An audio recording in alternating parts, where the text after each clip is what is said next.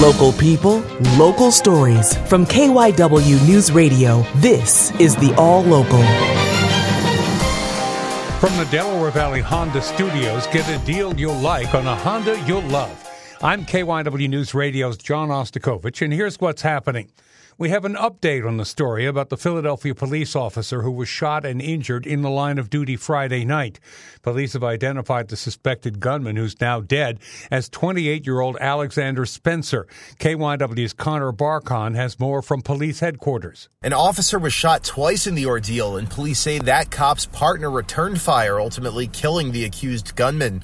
The officer is now in stable condition at the hospital, but officials say all this started when two officers followed a man armed with a gun into a business near Cambria and Masher Streets in Fairhill.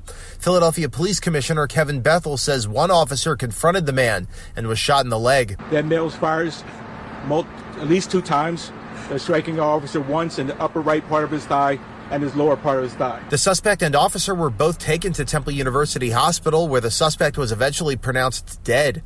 Mayor Sherelle Parker says violence in the city is out of control. There are far too many guns in our city and too willing to pick up a gun. Officials say they don't have the gun used because someone stole it after the shooting. Philadelphia police shared images of a person they want to question about the missing firearm. Spencer's family tells NBC 10 they disagree with police about what happened. Officials have still not shared the identities of the officers involved.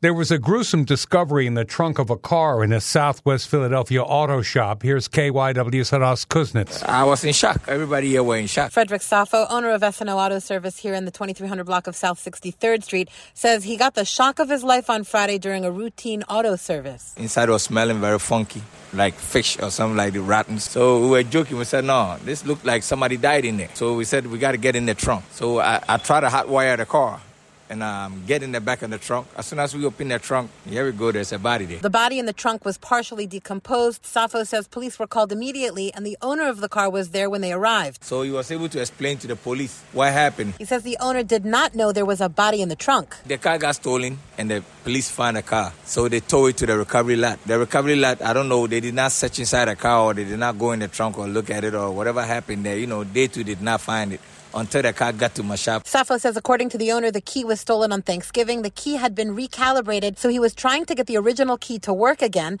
The car is now in police custody. The body of the black male in his 30s has not yet been identified. There are an average of 20 eviction filings per day in Delaware County, which officials say shows an affordable housing shortage there.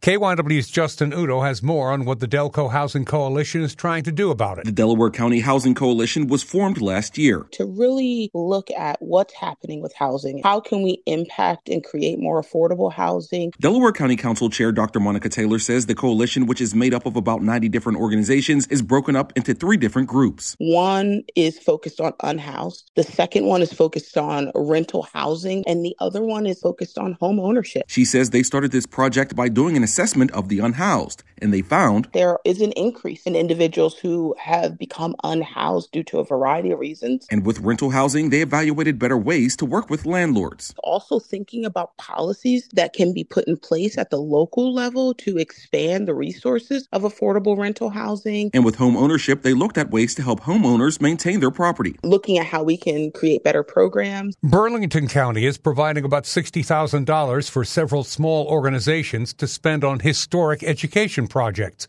More from KYW South Jersey reporter Mike Doherty. County Commissioner Allison Eckel says these 10 projects work to preserve the rich history of Burlington County. History, of course, encompasses more than events from the distant past. It is also the ongoing events in our local communities. And these organizations represent a broad swath of what history means. Some of the money is going to the Tabernacle Historical Society, which is converting local historic newspapers into digital format and also researching biographies of Revolutionary War and Civil War soldiers buried at the historic cemetery.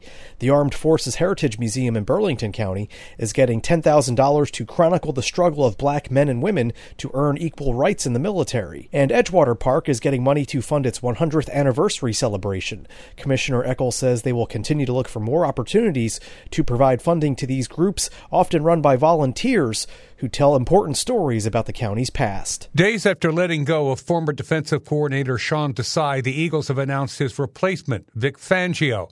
KYW's Matt Coughlin spoke with fans after the move became official. I think it's great. Any change is good after the disappointing end to last season, because hopes are obviously very high coming in after the Super Bowl and then starting 10-1. Andrew Furman of Burlington County is a lifelong Eagles fan who believes in the new defensive coordinator. Having someone like that with a resume is obviously good for the organization. Fangio is a Scranton area native who consulted for the Birds briefly during their Super Bowl run last season. John Partain has been a Birds fan since he moved to the city from Louisiana 25 years ago. The risk was going really young when it comes to coordinators. I think the idea of being a coordinator has got to have a lot of experience and knowledge of the game. You know, we had the great Jim Johnson as our defensive coordinator. That's when we hung defensively. That's the All Local. I'm John Ostakovich. Listen live anytime on the Odyssey app. And on your smart speaker, just say, play KYW News Radio. The All Local is sponsored by your Delaware Valley Honda dealers. There's nothing quite like the Honda Accord Hybrid and the CR-V Hybrid when it comes to exhilarating efficiency. With hybrid technology and thrilling capability, these vehicles deliver an electrifying performance on every drive. Redefine your driving experience with Honda. Contact your local Honda dealer today about the Honda Accord Hybrid and the CR-V Hybrid.